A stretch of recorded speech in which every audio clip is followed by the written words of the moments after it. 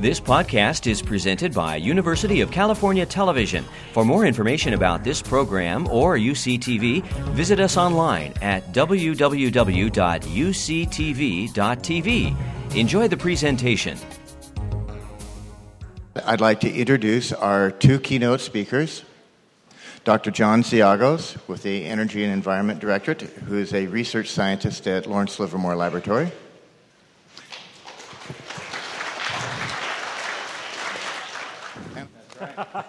This is Ken Waddell, teaches environmental science at Tracy High School. Okay, take it away. Thank you. Welcome. Good morning. And today I'm really excited to be here. We're going to talk about energy crisis. And I'm going to try to answer the question, is there an energy crisis? And if there is one, why? And then also talk about whether technology can save us, and what kind of technology would we need to save us.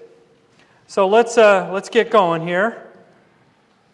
Before I talk about energy crisis, by the way, how many people think there's an energy crisis now? Before I talk, even?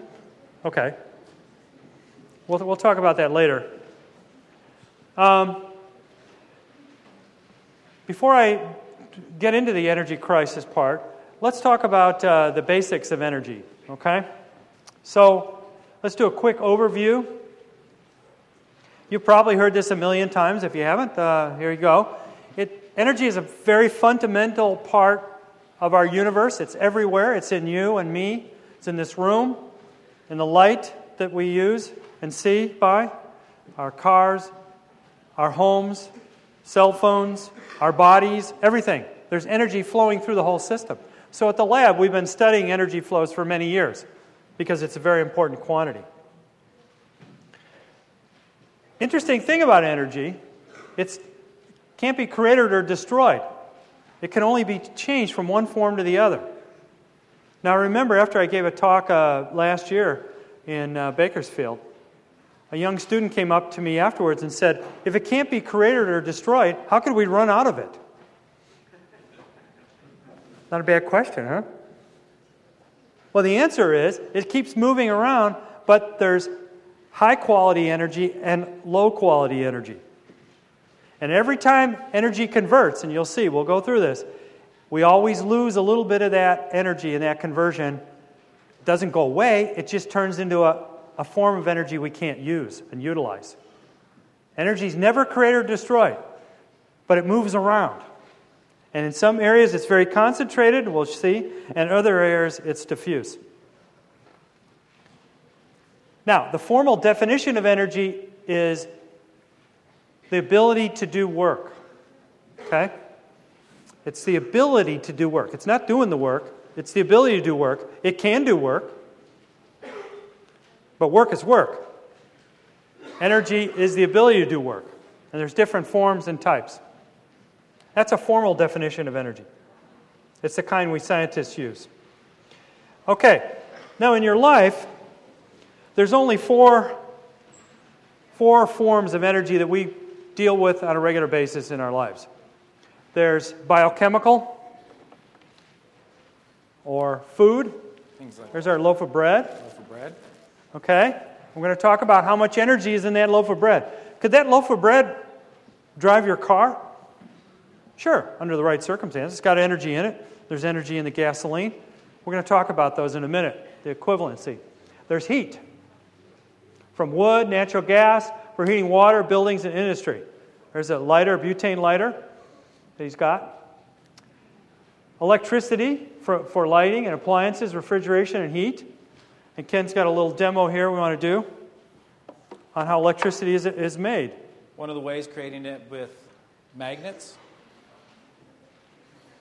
You have coils of wire, and if you'll watch, there's a little needle here. When you pass the magnet through the coil, you can create a little electricity. Powers the needle. And of course, the more coils you have, the more electricity you have. So that's it. Electric motors, generators, everything operate on that principle. you take a coil of wire and you run a magnet through it. Or you can take a magnetic field and run a coil through it. You can do it either way, and they do it that way. That's it. That's how electricity is made. There are other ways, of course. And then there's kinetic energy, and that's the energy of motion. Simple. Now we can't eat that bread. That's it. Sure you can, still good. All right. Sealed. Okay, so those are the four forms, but look at these things, and you probably know about some of these, because if you're a calorie counter, or you're ever done a diet or something, you worry about the calories in food. That's a measure of energy, calories. And all four of these are different. So heat, we measure using joules or BTUs. British thermal units is another unit that they use. Electricity is in kilowatt hours. A kilowatt is 1,000 watts. A watt is a joule per second. It's another unit. And then kinetic energy, we measure the potential for kinetic energy in gallons of gasoline or barrels of oil. All different units. So what I'd like to do now is a little experiment and pull all the energies together into the same unit so we can look at them. Okay? So here's food. There's a loaf of bread. It's about $1.50 for a pound. That's probably 2 pounds, I guess. And it's about 1,000 calories. Okay? But the question is, what's 1,000 calories in kilowatts? So it's actually $1.50 per kilowatt hour. Those are the units of electricity. And then for heat, we use $10 per million of BTU. MM in that language means million. And it's about 3 cents a kilowatt hour. Very cheap compared to food. Look at that. And then there's electricity. It's about 10 cents a kilowatt hour that we pay. And then gasoline is about 5 cents a kilowatt hour. Again, cheap. So gasoline is cheap, and natural gas is cheap. Food's expensive, and electricity is a little bit more expensive. But we use these fuels in different amounts in our daily life. So this is how much we actually use in a year. We have 730 kilowatts of electricity, 14,000 kilowatts of heat. Thank goodness it's cheap. And 13,000 for electricity and 20,000. So if I put this all together, this is what it costs roughly for one person for a year, your energy costs. What's the cheapest? Natural gas. Heating your hot water and your homes is only about $440 a year. The others are about $1,000 a year that we spend on energy. But we use more, the most is for transportation, but it's cheaper. Okay, now those are the four forms I talked about, but there's actually some other forms that energy takes. And that is, and they're kind of in decreasing strength. These are the stronger ones. They're more concentrated. Nuclear energy is the most concentrated, turning mass into energy. Radiation is very strong from the sun, and we'll talk about that. Electricity, chemical heat, and kinetic energies. And then there's these smaller amounts, but very important, pressure, magnetic energy, and gravity. Now, there's also two different words we use to talk about the form of energy, or the type of energy, and that is kinetic and potential energy. And here's a little diagram to show you how it works. And we do this all the time in our lives. So here's a truck coming along at 60 miles an hour. Okay? It's using up this much of energy. This is how much it weighs. It's using this much energy. Where's it getting the energy from? The gasoline on the truck or the diesel. It's burning that energy. And it's moving. It's 60 miles an hour. Imagine it goes up this hill, and he stops using the accelerator, and it just comes to the top of the hill and almost stops. And then it falls over and falls down. So what happened is it came up, all that kinetic energy turned into potential energy, and it almost stopped. And now it's way up here. And we can change that kinetic energy, potential energy up here of 1,500 down as it falls off, and it crushes and destroys the truck, and all that energy raises the temperature of the truck a little bit and deforms the truck. So we started off at 60 miles an hour here, and we ended up with a crash truck. That's kinetic and potential energy are interchanging all the time. So now we're going to do a little demo of these conversions of energy that occur all the time between potential and kinetic and between chemical and all different kinds. So we always think about energy in one form or another, but you can move it back and forth. In this demo here, we're going to start off with this lamp. You guys shout out what kind of energy this is?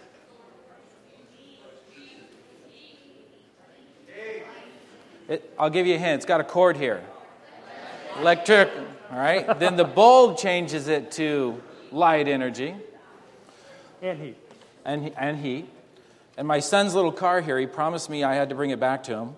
We have a solar panel on top. So there's a little, what kind of motor? Electric motor, right? The solar energy converts electricity. When the car moves forward, what kind of energy is that? Kinetic. I have a little steel ball here that'll roll down this little ramp. What energy is that? Kinetic again. The ball will connect two wires here. What kind of energy do we have then? Electrical. And hopefully this match here will flare up. So we end with heat energy. Okay. And I just want to say, if this doesn't work, Josh Miller out there, it would be his fault. Okay. If it works, then it's all mine. Okay, keep your fingers crossed.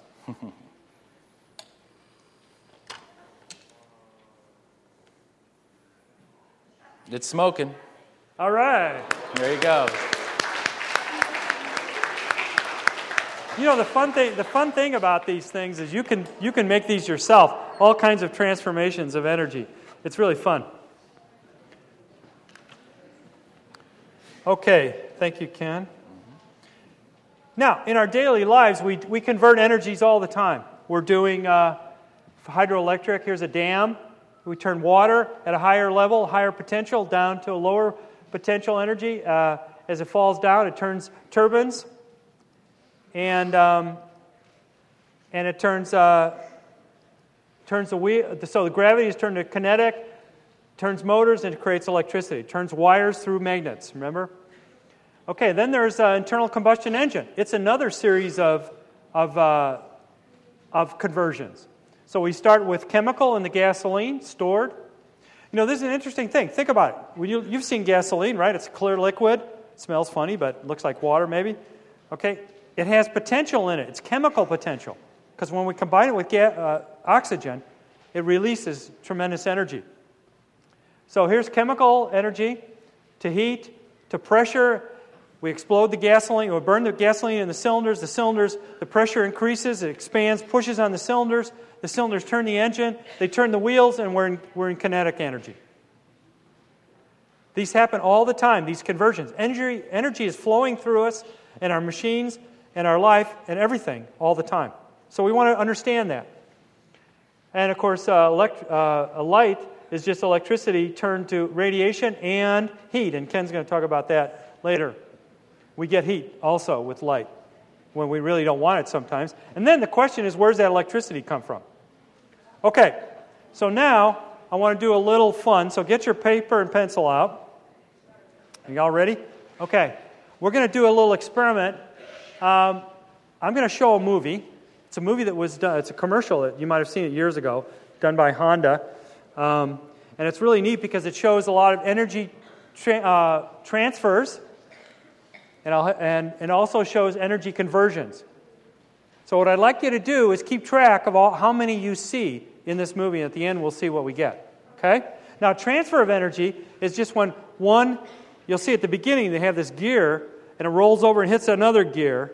That's one transfer. And I'll help you at the beginning. And every time energy changes from, say, motion to electricity or to something else, that's a conversion. And count those separately. So count the transfers over here and the conversions over here. All right? Are we ready? All right. Good. Here we go. So here's kinetic energy. 1. That's one transfer. 2. Potential. Kinetic. Count them up.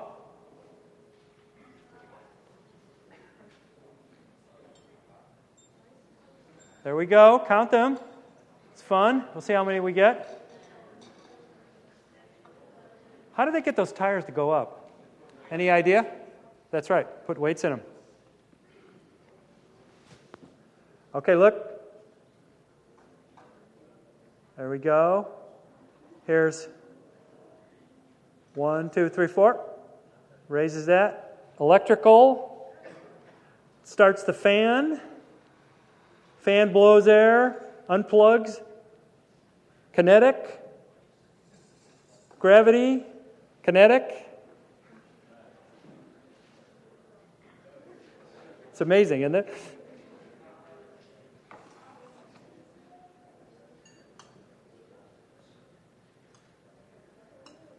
Watch this. Opens the window. Turns on the battery, squirts water onto the windshield. Windshield thinks it's raining, starts crawling. Hits the windshield. They blow that down. Turns on the dashboard. Turns on the stereo. Air pressure. Sound, knocks that over. Hydraulic, pressure, electricity, radiation, motors, electric motors, and kinetic energy. Cool, huh? Oops. One's enough. Okay. So what do we get? I counted, I did this 3 times and 4 times. I got about 60 conversions and six conversions and about 60 changes or transfers. How many people got 40? 50? 60? 70? Okay. The point is, these conversions occur all the time, every minute, every second of the day, as energy flows through the system. Okay, let's go now to the topic today. Now that you know all about energy, let's talk about, is there an energy crisis? So, first thing is, I looked up the definition of energy crisis, and crisis in particular. And, a crisis, most of us think about a crisis is right now. Something we have to change right now. Somebody's bleeding, they have to go to the hospital. Something has to change right now. It's an emergency. But actually, the definition of crisis is any great shortfall in the supply of energy. Okay, so if we ran out of energy, that would be a crisis. Are we going to run out of energy tomorrow? Well, it's possible. Some people think that could happen, but probably not. But what about 5 years? What about 10 years? That's what we're going to talk about. So, to answer that question, we have to find out how much energy we have totally in the world. We're going to look at that in a minute. We have to figure out how fast are we using it. So we got a certain amount, right? There's a finite amount of energy. And then how fast are we using it? And then we'll know whether we're going to run out or not. Okay? And I got some estimates for that for you. And then our use of energy has some environmental consequences. We'll talk about that a little bit. You might have heard of global warming. So let's start off with how much energy do we have. Okay. This is an amazing chart. It actually was put together by a colleague of mine, Wes Herman, at Stanford University in 2005. This is the entire energy system for the world. There's no more or less. This is it, completely, the whole thing. And it's got 2 parts. The top part is power. Oops. Power. Power from what? From the sun. And the width here of that is how much there is. It's 162,000 terawatts. That's 162,000 million watts per second. Just hitting the earth. That's not the sun's output. That's just hitting the earth. 24/7. Now, we have day and night, but the sun's always on somewhere on the earth. Amazing source. Look how big that is. Compared to what? Well, let's look at the stuff down here. So power is just continuously going on. And the sun, we'll go through this whole system, but you'll see how the sun creates the wind, and it creates all these other energy sources, waves and everything else. The second part of the chart is energy sources, and they're connected right here because the sun's energy makes plants. And those plants get buried, and we'll talk about that in a minute, and they turn into these sources. So down here, I call them accumulations. These are energy sources that are actually energy itself, either tied up in nuclear products or nuclear matter, or in hydrocarbons here, or in geothermal over here. So this is it. So you can see, here's all the coal in the world, and here's all the gas. There's much more coal than gas. See the size of those. There's much more uranium energy in uranium than coal or any of these. We'll talk about these others later. And that's all there is. That's it. That's the whole thing. Nothing more to talk about. So that's all there is. So now the question is, how much are we using? So let's look at the system, the way it works. So let's talk about the sun and power. So the sun comes in like this. Some of it gets reflected back up. Some of it gets absorbed by the atmosphere that warms the atmosphere and creates wind and waves. And then some of it actually evaporates the oceans and creates rain. And some of it hits the surface and warms the surface up. Okay, so let's look at the atmosphere. So the atmosphere warms up, so we get a higher temperature, and then a little bit of energy we use creates the wind, and that wind creates waves, and we use that wind here, and we use the waves here. There's actually a technology to use waves to make energy. It's very small, but people are working on it. So the sun actually makes winds and waves. It's all related, but a very small amount of it. Then over here, the sun evaporates the ocean. Okay, that creates clouds. The clouds travel over on land, and they rain down. They rain down, though, at a higher elevation. Remember the potential energy? They rain down at higher elevation. And then when they fall back down through rivers, we dam those rivers and create electricity. So hydroelectricity is from the sun. These are all from the sun. And then, of course, it heats the surface and then gets reflected. Now let's look at a couple other forms of energy. The Earth itself is hot inside, and geothermal energy comes out. In some places it comes out more than others, and they create geysers and volcanoes, and we use that energy. We have to harness some of that energy, a small portion of it, for geothermal. And then also, because the moon goes around the Earth and the Earth goes around the sun, there's tides. The ocean level and water levels go up and down, and those tides can be used. When it goes up, we have it fill up, and then we close the gate, and then we let it go down. It goes through generators, and there's some use of that. It's very small, though. Okay, now let's look at plants. So the sun also, with a very small piece of that, 162,000 terawatts, goes and creates plants. And that's the amount of plants right there, that little green blob there. That's all the plants in the world. That's their energy component right there. Those plants are trees, some of them. We use that wood, we chop down that wood, and we burn that wood. And that's what energy usage was for thousands of years. Now we're actually taking and growing corn, and we're creating ethanol. Ethanol is a form of alcohol that people also drink in their drinks, and it's in wine. But it also can be mixed with gasoline, and we'll talk about that later as a biofuel. So this is an up-and-coming energy source right now, but it comes from the sun through photosynthesis. But the thickness of the line, look how small these are compared to the sun.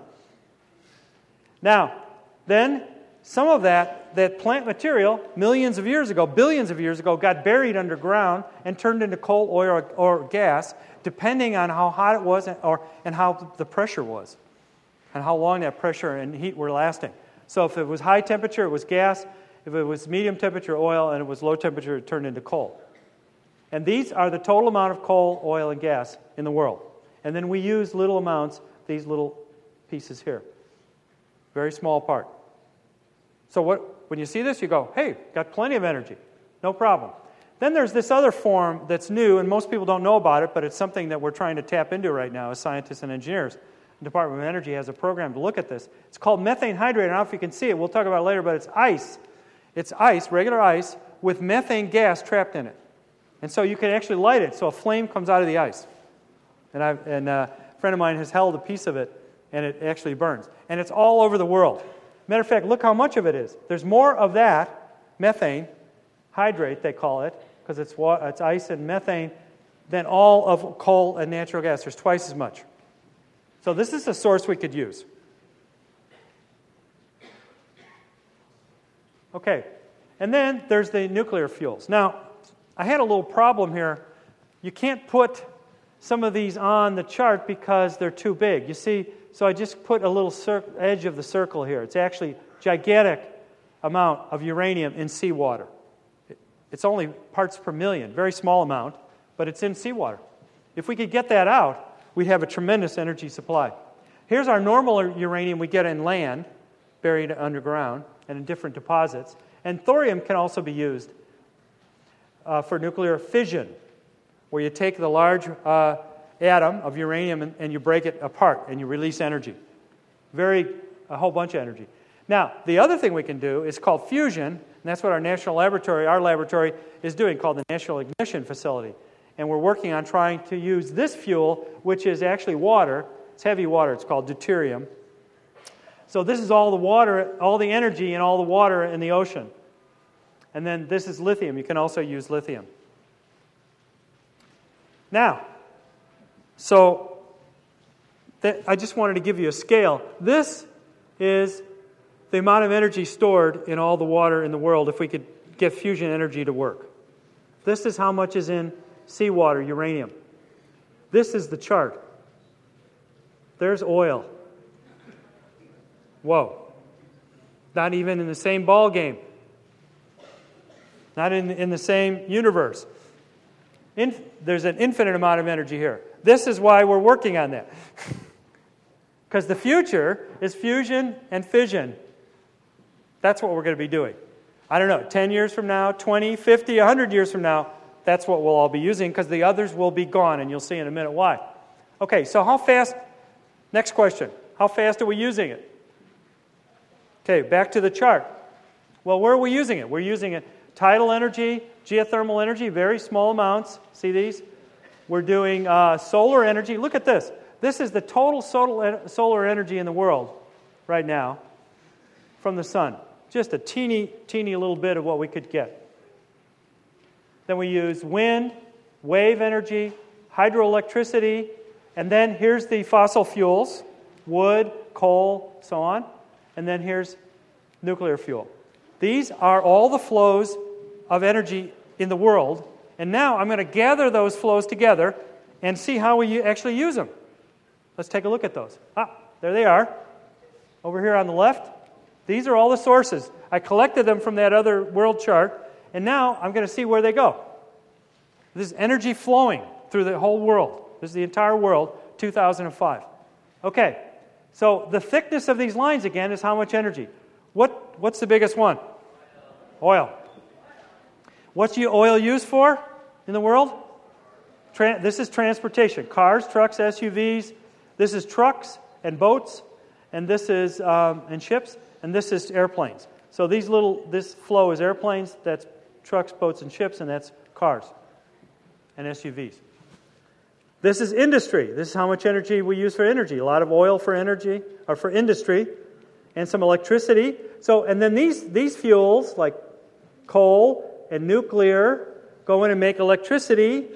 And in making that electricity, we lose this much energy. This gray part goes over here, and that's not used. And that's called... So we convert the electricity, we use it over here, and we convert it here too. And then this is the total efficiency of the world. What do you see by the thickness? About half of the energy is wasted, not used. By the way, our cars are about 20%. So all the energy locked up in that gasoline is not used for transportation. It's used for, it turns into heat. Cars get hot, and that's not useful energy. All right. So today, the world is using 15 terawatts. 15 terawatts, or about 0.5 zetajoules per year. Okay? Zeta is 10 to the 21st. 1 with 21 zeros behind it. Big number. Well, so, that's how much we use, and you saw before how much we had, so when are we going to run out? Well, the renewable energy, like the sun, we're not going to run out, and nuclear looks like it's going to go for a long time. So what do we have to worry about? We have to worry about the fossil fuels. They could run out. You saw there was only a certain amount there. So let's look at that. So we have the three challenges are, we're not gathering the resources from fossil energy very well. For example, the average oil field, and people don't know this, the average oil field only produces about 40% of the oil that's there. We know it's there. We just can't get it out. It costs too much money, it's too difficult, it's technically too difficult. We leave it there. We turn off the oil field and go to another one. So 60% on average is still in the ground. So we need to figure out how to do that better. Number two, we need to improve the efficiencies. A 20% use of gasoline in our car? How about 50%? That would be much better. So we need to work on that. People are working on that. And then we need to lower the cost of the whole process. And people are working on that. So, now let's look at the fossil fuels. These are the guys. So we got coal, natural gas, and oil. And this is where they go. Okay? They're flowing. So, we have about 1,000 to 2,000 trillion barrels of oil left.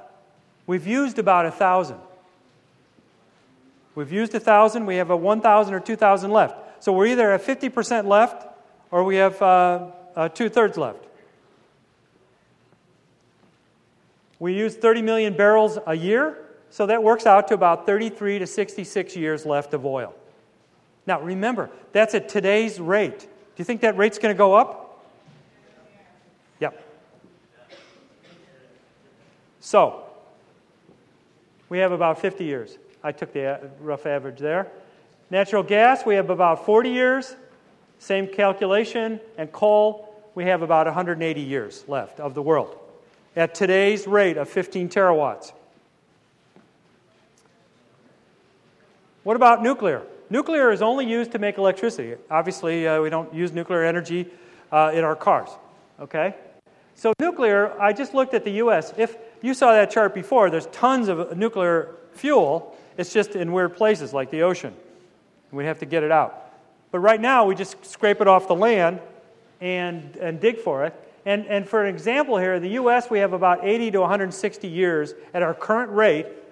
This is actually the world's rate. The U.S. uses about 20% of their electricity. We have about 80 to 160 years for nuclear energy. But as I said before, if we actually tapped into the ocean, we could get millions of years. So, solar. What do you notice about solar? Minuscule, small, teeny flows compared to this. It doesn't even exist. Hardly. Wind, small, but growing. And the potential is really big.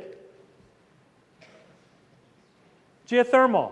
It's been there for a while. It's about 1,000 times. We're using about 1,000th of what's available. That's a possibility. We should increase that. And these are all renewables. They continue. And then biomass is you just burn or turn plant material into fuels, like ethanol, or you just burn it. And you can burn waste products instead of burying them. And so biomass can also, there's a little line here, I don't know if you can see it, that comes down and actually runs cars, and that's ethanol that people are putting in their cars now. And then here's hydro, and it's about 18% of the world. The world uses a lot more hydro than the U.S. does. The U.S. is about half of that. But look at how small they are. And then here's our electrical generation, and it mainly comes from coal.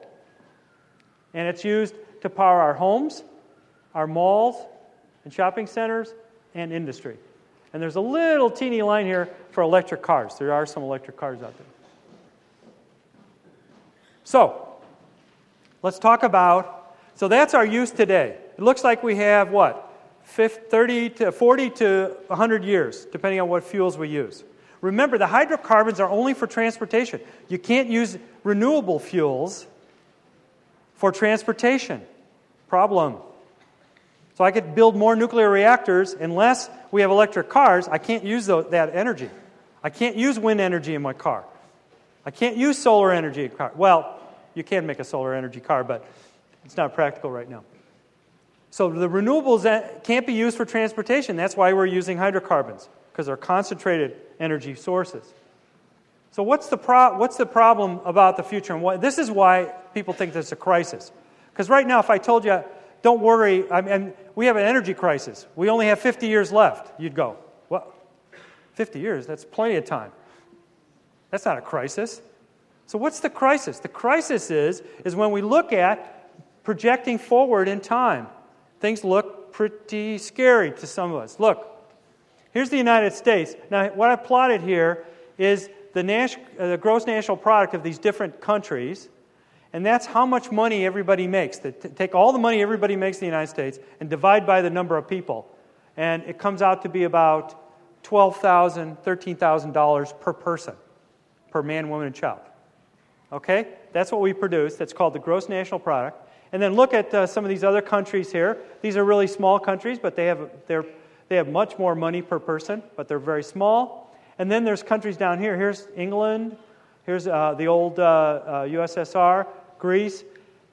And then on this axis, we plotted how much energy we all use per person. And it's in gigajoules per person. So in the United States, we use about 250, 260 gigajoules per person. So what's the problem? Well, the problem is all the people are down here. The people up here, there's not that many people. They're all down here in India and China. That's 4 billion people almost right here, out of 6. They're all here. What happens when they start wanting cars and refrigerators and cell phones and everything that we have? That's the problem. When their standard of living increases, like they want to have the kind of life we have, the energy usage goes up tremendously. The other problem, of course, is just population. Look at that curve. Look at how fast that's going up. We're at 6 billion now and growing as I speak. Every second, 2 people are born. 4, 6, 8. And people die too, but that's counting that. 2 people are born every second. So what does that do? So when people sit down, and this is the International Energy Outlook done by the DOE's Energy Information Agency, in 2004, they projected the world in 50 years is going to be double where we are today, right here, and maybe triple in 100 years. So that means we've got to take the whole system and build another whole system that I showed you in 50 years. And then in 100 years, we've got to be 3 of them. That's pretty amazing. And that's going to really tax what? The fossil fuels. And there's environmental impacts too. There's environmental problems. This applies, I know there's a lot of things on here, but just take a look at a few things. One, I'm plotting temperature as a function of time from year 1000 AD to 2000. We're looking at population here, growing up, and carbon dioxide going up. And when it turns red, that means those are real measurements, and these are inferred measurements from other ice core data. And this is temperature, changed from the mean temperature, which is 0 right here, over time. And the gray part is the error in the answer. And this is the average. And look. And then all of a sudden we start taking measurements. And around 1800, thermometers are being used, and look, it's going up. So the release of carbon dioxide from burning all the oil and the gas and the coal has created global warming of temperatures. Now you might say, wow, 1 degree warming? What? That's not a big deal. I can't tell the difference between 72 and 73 in a room. It's heating the entire Earth 1 degree. All that water and all that land creates the problem. It creates more storms, more vigorous storms. We're putting more energy into the system, into the world. So, most scientists now believe that global warming is real and that we have changed the world's climate. We have done it ourselves. not the Earth by itself, by conversion activities of coal, oil, and natural gas. And the problem is burning. Okay, so let's do a projection that the EIA did, Energy Information Agency. Here's today, and I showed you this chart. Here's our flows. Look at the thickness now when we come to 30 years from now. Look at this. If we don't do anything, keep going the way we're going, look at the increases here. Just amazing, almost doubling the amount of oil we're using. So that means we're going to run out faster. So that when I told you it was 30 to 60 years, it's more like 10 years. That's in my lifetime, and certainly your lifetime. We've got to do something. That's the crisis. It's not a kind of crisis. You've got to do something tomorrow, but we better start planning and doing something, and the good news is people are. So, also, the other problem is this particular future energy scenario for the U.S. or for the world has got massive CO2. The globe is going to warm possibly 10 degrees. That'll have lots of effects, melting all the glaciers and the ice and so on. So, is there an energy crisis? Let's raise our hands again. What do you think? Yeah, it's not the kind of crisis, as I said, we're going to run down to the emergency room and fix a bleeding arm or something. But you can see that the future is we better start doing something. And so now, this is the second part of the talk, and that is, can technology save us? Let's talk about what technologies are out there in the future.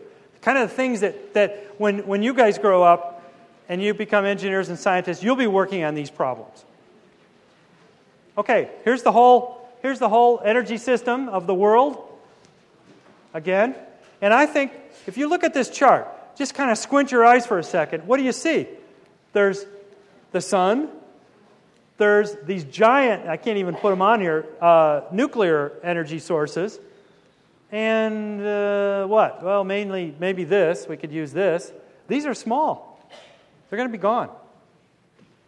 And that's it. They're not being made right now. That's all there is. So there's really only, I see, 3 areas that we need to work on. And the U.S. government and scientists are working on. That's methane hydrates. They've drilled their first well, and they're going to be producing this. There's solar energy. We definitely need to increase this. And then there's the nuclear energy.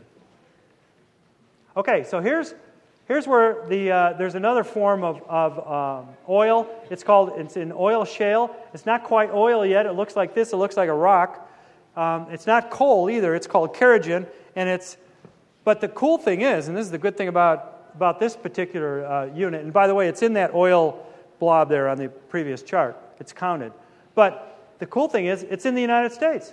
There's 1.6 trillion barrels equivalent. Remember, the oil situation is simple. 1 trillion barrels we've used already. There's either 1 or 2 left. They argue over whether you can get that last trillion. Okay, this is almost 2 trillion, and it's all in the United States, right here in Colorado and over in the east.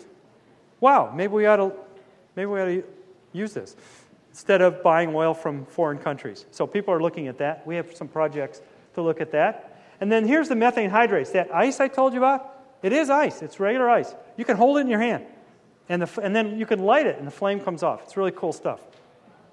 And that's twice all of the fossil fuels together, coal, oil, and gas. So, and here's where they are. Look, all along the United States. It's off the ocean, off the coast, in the ocean, about 100 feet below. Okay, there's where those little microbes live, and they turn their carbon into methane. It's cool stuff. All right. So we can either get more hydrocarbons, but we're going to have an environmental problem. So maybe we don't want to do that. But we could do that in the short run. But really we need to harness the sun. It's just too big a source. And it's 24/7. It's power. It's not energy tied up in coal. And once you use it, you're done. It's 24/7. That sun's burning. And this, by the way, this is a map of the U.S. showing where solar would be really a good idea to do. Yeah, right here in California and Nevada. There's Las Vegas, maybe right here. Death Valley. Maybe we got to put some solar panels out there, huh? Matter of fact, it would take 10 mile by 10 mile square of solar panels, which is, pretty big, to power the entire United States. Probably don't want to do that, but we could do that. Okay. The other thing, we do this at the lab for the Department of Energy and other people. We do future planning of what energy systems might look like in 50 years. So this is a 2050 view that my colleagues and I have come up with. And so now here's the sources over here. So what did I do? I dreamed that we could somehow increase wind and bio and geo, and I left hydro alone, and increase solar tremendously. Remember, it was just a little line, and nuclear energy, and then took coal away from electricity and put it over here and to make hydrogen. Now, why do I want to do that? Remember, I can't easily use solar to run transportation, so I need something else. Now, we could take this electricity and have electric cars, and that's possible. And you can also use biofuels. So those are other options. But I'm just looking at hydrogen future. What would it look like? So we take all these renewables to make electricity. We take some of that electricity and we make hydrogen, and the other comes from coal. We take the carbon dioxide from that and send that underground, called carbon sequestration. And so we end up with all the wind in North and South Dakota. Every rooftop in the United States has to be covered to make that kind of solar. It's pretty big, but we could do that, right? And this is 300 nuclear power plants. Today we have 100. So we'd have to build, in 50 years, we have to build 6 nuclear power plants every year for the next 50 years. Probably not going to happen. It should happen. This is part of the crisis. The future, we need that energy. We're not doing it. So that means there's no CO2 here. It's all renewables. There's no CO2 here. It's all from hydrogen. Remember, the waste product of hydrogen, when it combines with oxygen, is water. No problem. And the final, we have to get the carbon out of all this natural gas and oil we're still using in industry and our homes, to heat our homes. And we can use solar, and we can use other ways to do that. So that's a possible future. The only problem with this is that there's 14,000 pounds, or 7 cars worth of weight of carbon dioxide for every American every year that needs to be shoved into the ground somewhere else instead of the atmosphere, because we're still using coal for hydrogen, and that CO2 has to go somewhere. That's a big, big problem. Okay, now here's some far-out ideas that people have come up with, and people are thinking about things. All right, that chart I showed you, it's all the energy in the world. Well, this is energy outside of that chart. This is like if we take energy from the sun.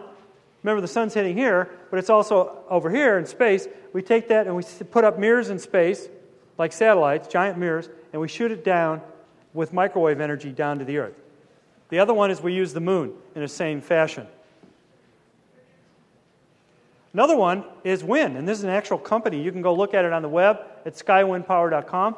And they came to the lab because they were talking about some material work they wanted to do. There's a giant kite. I mean, it's flying 20,000 feet up in the air in the jet stream, and these are like 500 megawatts each. You could have 10 of those, and you get 5 gigawatts, and that's 5 nuclear power plants. Now you might be thinking, so can you see the wire? What happens if that wire breaks? Well, that's a problem. But that's an idea. Okay, let's go back to nuclear for a second. Here's fusion. Remember, this is fusion fuel from water, deuterium. And there's the whole world's energy chart. Maybe we ought to use that. And we are. And that's NIF, National Ignition Facility at Livermore. And it's built, and the lasers are being built. And in about 2 years, they'll have the first solar sun on the Earth, the ignition right inside here. And it's going to be pretty cool. So this is the future. And it's unlimited energy from water. So what did we learn today? Let me quickly go. Okay, the sun is a big player. It sends us huge amounts of energy, and we don't use that energy. We could. We should use more. Today, most of the energy we use is from fossil fuels. They have environmental problems, and it's a finite amount. We're going to run out. Number 3, the future will need new technology and new ideas and to harness nuclear and solar. Those are the big gorillas. In 100 years from now, 1,000 years from now, when we're not here, people will be using those sources and nothing else because there's nothing else left. So that we might as well start today. There it is. Our future will depend on many technologies and many sources. That's the good news, and that's what I hope I've inspired you today to move your career towards science and engineering to solve these problems. Thank you very much. You've been listening to a podcast from University of California Television. For more information about this program or UCTV, visit us online at www.uctv.tv. Thank you for listening.